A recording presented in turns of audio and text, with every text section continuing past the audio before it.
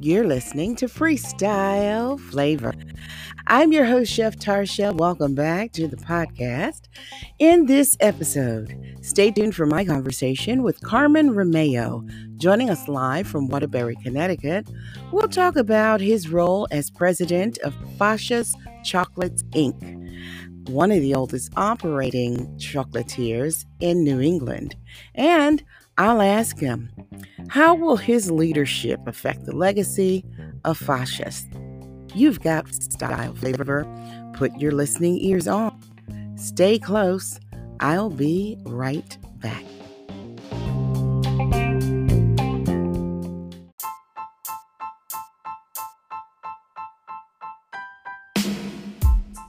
A little bit about Fascia's first. There's my mother and father-in-law, John and Helen Fascia, in the early days of the business. Now they're here many days. My father-in-law will turn 88 next week, and he's here almost every day. My mother-in-law, she spends less time here, but still a lot, at 84 years old, okay? Now my wife and her two sisters grew up letting strangers into the basement to buy chocolates. And they were there for 14 years in their basement, making and selling chocolate, after which they finally moved and got a little retail store while still making in their basement, and they were selling in a little retail store for another 7 years. So it took 21 years for this business to become something that my mother and father-in-law could live on. My father-in-law was working full-time in a factory this whole time, nights and weekends at the chocolate shop.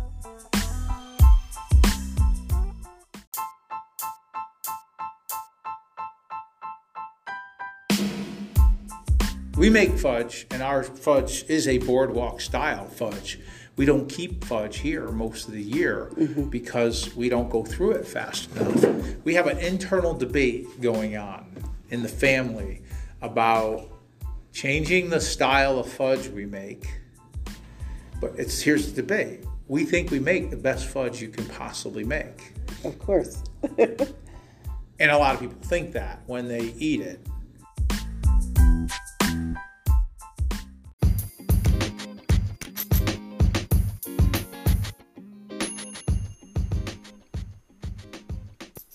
You've got Freestyle Flavor, a podcast cookumentary highlighting all things food. Stay posted for my conversations with cooks, educators, farmers, ranchers, and regular folks talking about the flavors we all love. We'll learn so much about where our food is coming from, recipe profiles, ingredients, and fanfare. Tasty fanfare. Stay posted. Our next episode is coming up now.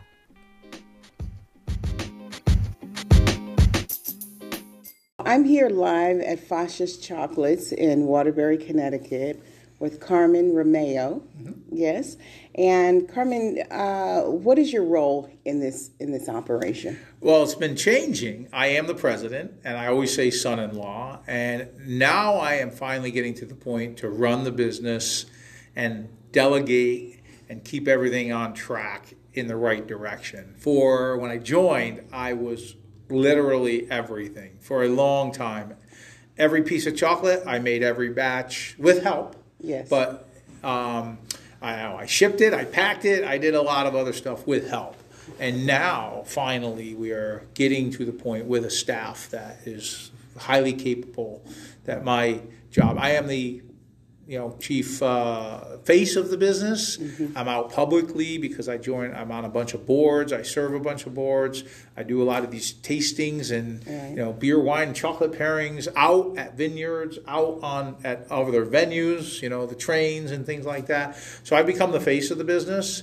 I am the chief educator, right? This is the thing. And then on the back end, I do the accounting and all that stuff. Just everything. I do everything, and I can do it. That's probably the one thing. We're actually going through a system right now, very boring, but it's, scheduling system. And it's you have to have the skill. You have to say, for this shift or this job, who is qualified. Right. So I went through a little matrix of every single employee and the very areas that they're qualified for. And I actually qualified for every single facet of the business but one. I don't consider myself a baker. So I am not capable of baking the products that we make. We make coconut. We have a bakery license. We have a frozen dessert license. And we have coconut macaroons. We have some other lava cakes and flowers torte cakes and things that we make. And I've never made any of those. So that's the only one part of the business. The next most complete person is my sister-in-law, who is the baker. Yeah. But she cannot do most of the business stuff that I do. Well, I am specialized trained as a pastry chef and so you're master baker. So I'm across the board on this. But so did I get everything right? We did a little education session. Absolutely. I think you did give a lot more information than people really are aware of. Right. Or can actually comprehend, but I think it's important too. This is something good to get when you come to. A lot of times people don't even think that they're going to find out about banana leaves, as the guy pointed out, and how there's a real process to getting to this point. Absolutely. And it comes across transatlantic, Yep. But what I'm pointing out about you doing everything is this is part of what is the food phenomenon, right? The success, the pass or fail. Mm-hmm. The leader does know everything. Mm-hmm. And you have to be the expert for longevity. Mm-hmm. That's the way you can implement a powerful team. If you don't know what you're doing. Yeah. So as your background, I mean, when you have somebody with a great idea to be a restaurateur and they're just the business side, those can fail. Exactly. Right? It's critical back to the chef side of it. And the other way is some great chefs can't make it in business because they don't know the business side. That's right. And I do something I call circles and squares. Circles are tasks that you can master. Mm-hmm. A business is a square. As much as you can master, put a bunch of circles in a square, and what do you get? A lot of space in between them all. Mm-hmm. Think of that visually, right? Even one big circle and one a square, there's always corners. And that's the magic of being able to put it all together. Mm-hmm. Is look inside run all the squares and look in those spaces. Because you know what? There's nobody here picks up garbage in the parking lot except for me. Right. And that's the whole point. And it's never been assigned to anybody. Maybe look at it. And they might just drive right by it. But I'm the only one, first thing in the morning when nobody else is here, who walks the parking lot and picks up the garbage. Yeah. I don't realize it's a job. Exactly. and that it also has an impact on this business. Sure. Yeah. Tell me, what is your first food memory? My first food memory? Wow. Probably growing up in an Italian household and the meatballs cooking on the stove, coming home from church on a Sunday. The Sunday meal is going to happen at noontime or 1 o'clock, but stealing a meatball out of the pot and eating it kind of as my, appetizer before. So that's probably one of my earliest memories. What about cooking? Yeah, cooking with my dad. My mom worked. My mom was a hairdresser. Okay. So she worked on a Friday night and all day Saturday while growing up with 4 kids. And my dad would be kind of the short order chef for breakfast on a Saturday morning and maybe learning how to make eggs. Yeah. Scramble eggs. I wouldn't eat a fried egg or over easy forever until I got a little older. It was always a scrambled egg. Okay. Maybe that was something like that. Okay. Yeah. And for the meatballs, the Sunday gravy. Yeah. Have you mastered making a Sunday gravy now? Absolutely. Yeah. Okay. My kids can't comprehend it because my wife is such a good cook. We have half Lebanese and half Italian, and my wife just absolutely loves cooking. Yeah. And has, got her own style, but has taken it from both her mom and my mom.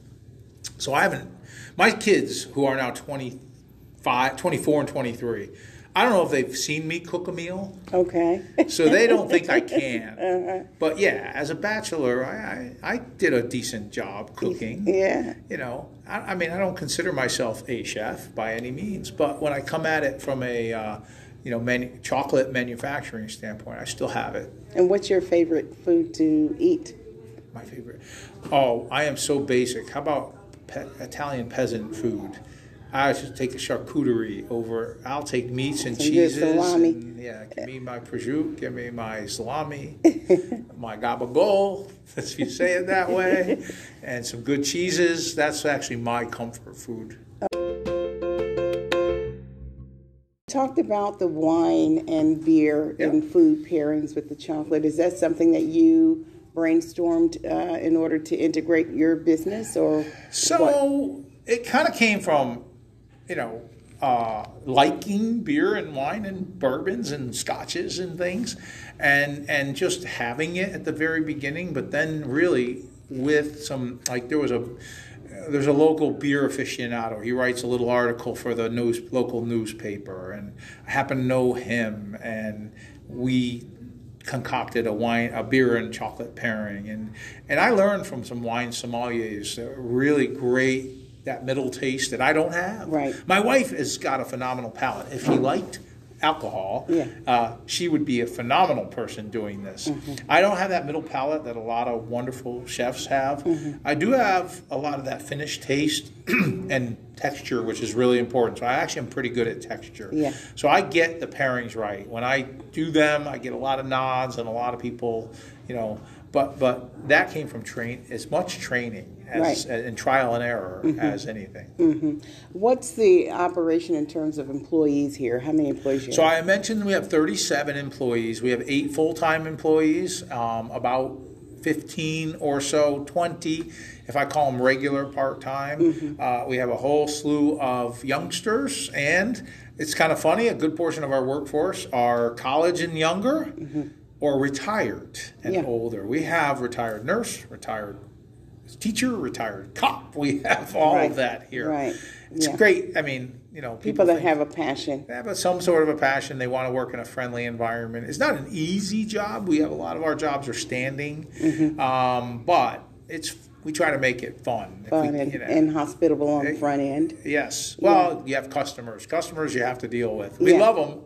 Some of them can be tough. But no, on a holiday like a Valentine's Day, our 3 busiest days of the year are Valentine's Day. Which was going to be my next question. So it's crazy. It's long hours, lines of people. We do 75% of our business in about half the year. And the holidays, Christmas, Hanukkah, are the largest chunk of that. It's somewhere in the 35% range. And then about 20% each for Valentine's and Easter. So that gets you the 75, and that's a very general. So this is the time of year. We're in July now, and we're kind of buckling in for the lean part of the year. We do have the events that keep us going, the trains that come in, hopefully corporate. We try to grow our corporate, and our wholesale is actually what has grown. We are now in over 100 locations that sell our chocolate packaged, meaning we'll go to grocery stores and higher end food markets and mostly grocers, but farm stands. And is that a chocolate bar? Or No, it's usually our whole line. We have a very interesting line of chocolate we call a treat. Okay. And they are hanging treats and with headers. Very clear packaging, and that was my brainstorm, our main focus, because I wanted people to see the product. There's not very many companies you can buy packaged higher end products in snack size packaging. Right. Exactly. Not a lot that you could do that with. That's right. Yeah. I wanted to ask about the availability for people around the country. Are you shipping? How can people get this chocolate? We do ship across the country. Okay.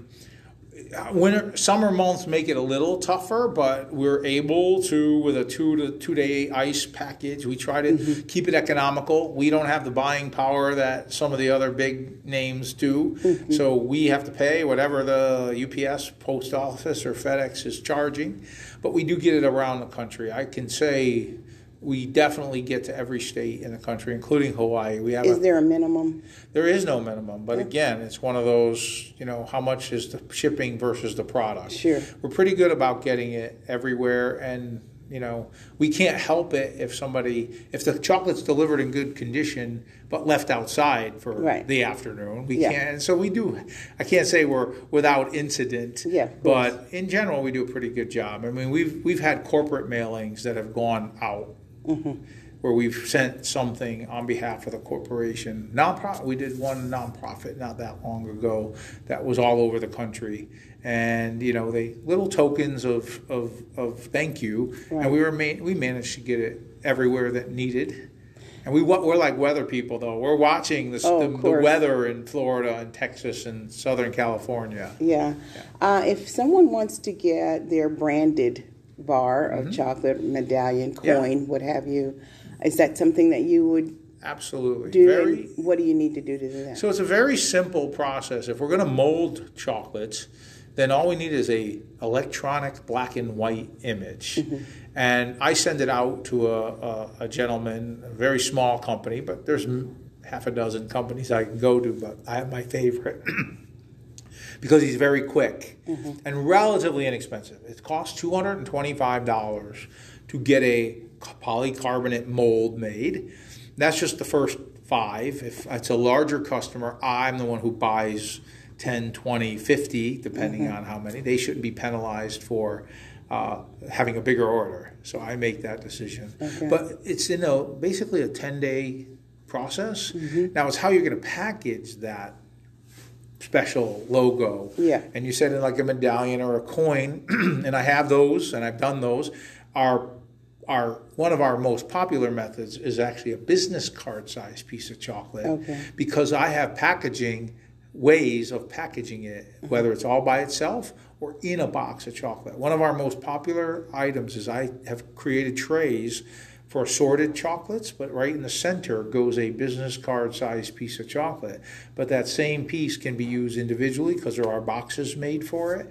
There are other ways. We have a whole display in our front foyer there that gives people the way to do it. So folks can contact you. They can contact me, and they want their logo in chocolate, and we could do it many different ways.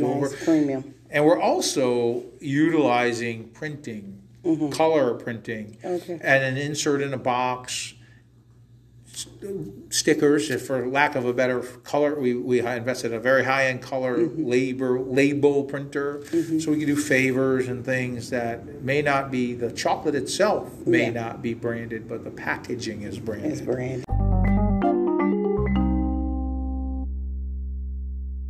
You're going to be shipped off to a deserted island. You have one kitchen crate. Okay. What's in your crate? My crate. My crate, because I'm a chocolatier, my crate's going to have a little tempering unit in it and a few other utensils, but I want to make sure I have the ingredients, so that's the most important. If the ingredients don't come, if I'm on a desert island, maybe it grows cacao. So maybe it grows cacao. But if it doesn't... If it doesn't, I'm going to be bringing that along with me. Okay, good. And what is your one word? My one word, friendly. I try to be friendly. Why? Well, because I think that I am, and I like people who are friendly, and I think friendly is a good thing to be. And friendly goes a long way. And I appreciate your friendship in this experience and you being so open. And I think that for someone who is a culinary professional, this was a very valuable, entertaining, and resourceful class. That's good to know. And as a person who is originally a native of Waterbury, I'm proud to know that you have this kind of operation. You protected the heritage and the legacy. And staying in Waterbury was a very big deal here. We moved 4 or 5 times, and when we were in that other location before here, there were opportunities to leave Waterbury. In fact, I still have newspaper articles. Southington thought we were moving there. Well, I did meet with the economic development people. I did have an offer to lease a space, but, I'm glad we didn't. I'm glad you didn't. Too. So I was born and raised in Waterbury. So I was born on Crown Street in the north end of Waterbury, and was there for 5 years before we moved up to Bucks Hill, And I graduated from Wilby High School. Oh, you true all the way. All the way. I was, right out of Waterbury schools. Had a lot of friends. I moved away to go to engineering school and never really came back until the mid-'90s. I was working for GE at the time and settled in Southington for about a 3-year period, during which I met my wife, married my wife, and moved her away. Met, moved, and married. And met, married, and moved her away. And both my kids were born out of state. And we didn't get back in town in the local until about 21 years ago. And so we've been here. And I am actually very proud to be a Waterbury native and have this business we're a small business, but I am very gratified when people describe us as an institution or a landmark. And all that goes to my in-laws. I take no credit for it. I get a little bit to keep the business going, and now we're in our 3rd generation. My son is a full-time person here now, so I'm very confident we've made it to the 3rd generation. What, under your leadership, is the future of Fascia's Chocolates? Getting a little bit bigger so that we're more firmly established. What I mean by that is we need to get a little bit bigger so that we have year-round business. And the wholesale is where I'm focused on. If I had to make a product for somebody, I would, and that may be something I'm searching for. Right. I wouldn't mind what we'll call, white label or we should be doing the majority of our business out the back door versus the front door. And if we are able to do that and utilize downtime, if you will, then we are a stable business. And I just want to, right now, before I retire, and I'm not looking to retire. My father-in-law is 88, and he's here almost every day, and we love that. My son and my father-in-law, grandson and grandfather, sit right next to each other. We've placed them in the same little cube. That's perfect, and that's lovely. My legacy will be creating it as a real business that has sustainability and processes, and that's where I'm spending all my time, is backroom stuff that's boring to most people, but it's what's going to lock in the quality, lock in the procedures, lock in all of that, so that even as, people with I hope everybody has passion who works here, but even as that waters down, that the quality stays there. Well, there's only one word for me to say: sweet. Thank you very much. Thank you so much. I appreciate it very much.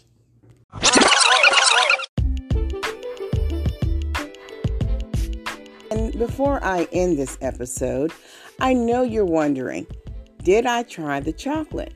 And yes, indeed I did. Very good. After I ended my interview with Carmen, I went out into the store, the candy shop, went to the great big chocolate case, and just stared everything down. Everything looked great. I did get a pound box of chocolate, which was customized, meaning I got a chance to pick all of the different varieties that I wanted to go into the box. And I left there with chocolate-covered cashews. Oh, my goodness. Peanut butter cups. So good. Oh, God. Toffee brittle. And chocolate-covered caramels, turtles, chocolate-covered apricots, and just, the list goes on and on. But I have to say, the chocolate was really superior. Very smooth, very buttery in taste, almost had a caramel kind of back, if you will. And I can't wait. Very luxurious. It definitely does meet the grade of a fine chocolate. And so if you have no idea the difference between chocolate and fine chocolate, you're going to want to order some. Have them ship it out to you. I can't wait until the weather changes here in Texas. I'm back home now, and I can order my next box of chocolate that will arrive and not have to beat this heat.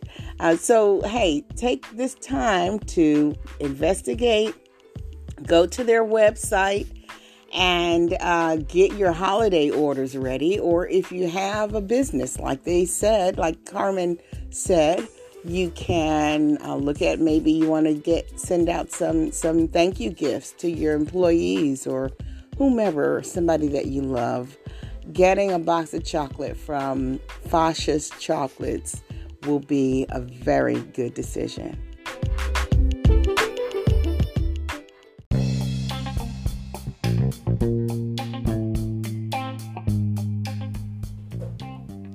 Thanks for listening to Freestyle Flavor, a bi-weekly production. Be sure to hit the subscribe button so that you're alerted to every new uploaded episode. And if you'd like to get in contact with us here at the podcast, we'd love to hear back from you. Send your email to freshandfreestyleflavor@gmail.com. That's going to do it for this episode. In the meantime and in between time, I am Chef Tarsha. It's been a pleasure.